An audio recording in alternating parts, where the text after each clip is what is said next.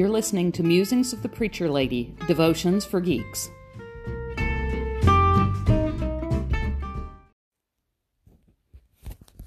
Good morning. This week's devotion is Bless You. The scripture from Ephesians for this week is all about blessings. Now, blessing isn't really as powerful an image today, and that's sad. Today we say bless you when someone sneezes. Or in the South, bless your heart, when said in a certain way, implies that you don't have the sense that God gave a goose. It's actually an insult. Even worse, many people refer now to cussing at someone as blessing someone out.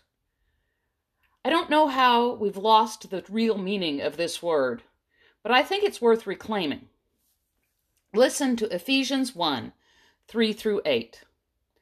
Blessed be the God and Father of our Lord Jesus Christ, who has blessed us in Christ with every spiritual blessing in the heavenly places, just as he chose us in Christ before the foundation of the world to be holy and blameless before him in love. He destined us for adoption as his children through Jesus Christ, according to the good pleasure of his will, to the praise of his glorious grace that he freely bestowed on us in the Beloved. In him we have redemption through his blood, the forgiveness of our trespasses, according to the riches of his grace that he lavished on us. We are blessed. We are blessed with every spiritual blessing. All our spiritual gifts are a blessing from God. Better than that, we are blessed that in God's grace all of our sins are forgiven. We are blessed that God has chosen to adopt us as God's own children.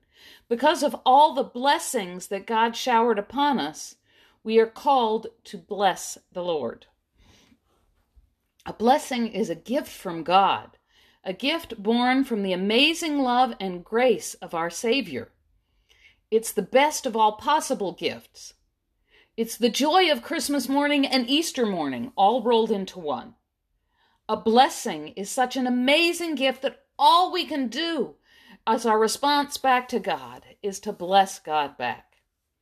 Give God the best of all possible gifts, our hearts and our praise.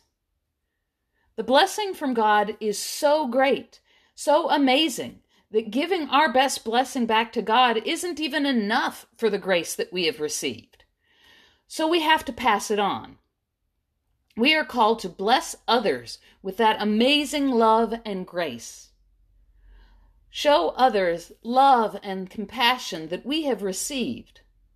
That reminds me of one use of the word that is still good today. Wood Forest Presbyterian Church makes what we call blessing bags to hand out to the homeless and those who are struggling. And when you look at it, it may not seem like much. A granola bar, a fruit cup, some kind of packaged meat, a pudding cup, crackers, a juice box, water, and maybe some toiletries with an encouraging Bible verse. But the responses that I have gotten from sharing this simple act of kindness with someone who is hungry is amazing. Sometimes there are tears, but always that, "Oh, thank you. I can't thank you enough." And very often they respond with, "God bless you." It seems like a huge reaction for such a small thing. But I think it's more than just giving someone something to eat to someone who's hungry. In reaching out to give a blessing bag, they know that they've been seen. All day long, most people ignore them or pass them by. So just by having someone acknowledge that they exist, that they are a child of God and deserving of grace, makes a huge difference. So as you go about your day, see if you can be a blessing to others. Carry a blessing bag in your car. Say thank you and be kind to the store clerks and the servers that work so hard for you. Hold the door for someone, or if someone holds a door for you, say thank you. Tell someone, "Have a nice day." We were blessed to be a blessing to others. We are called to share God's grace, kindness, and love. How can you bless someone today?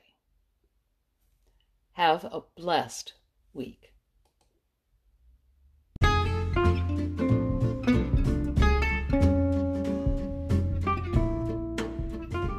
Thank you for listening. Don't forget to subscribe to this podcast and check out my YouTube channel and join us at Geeks of Faith on Facebook.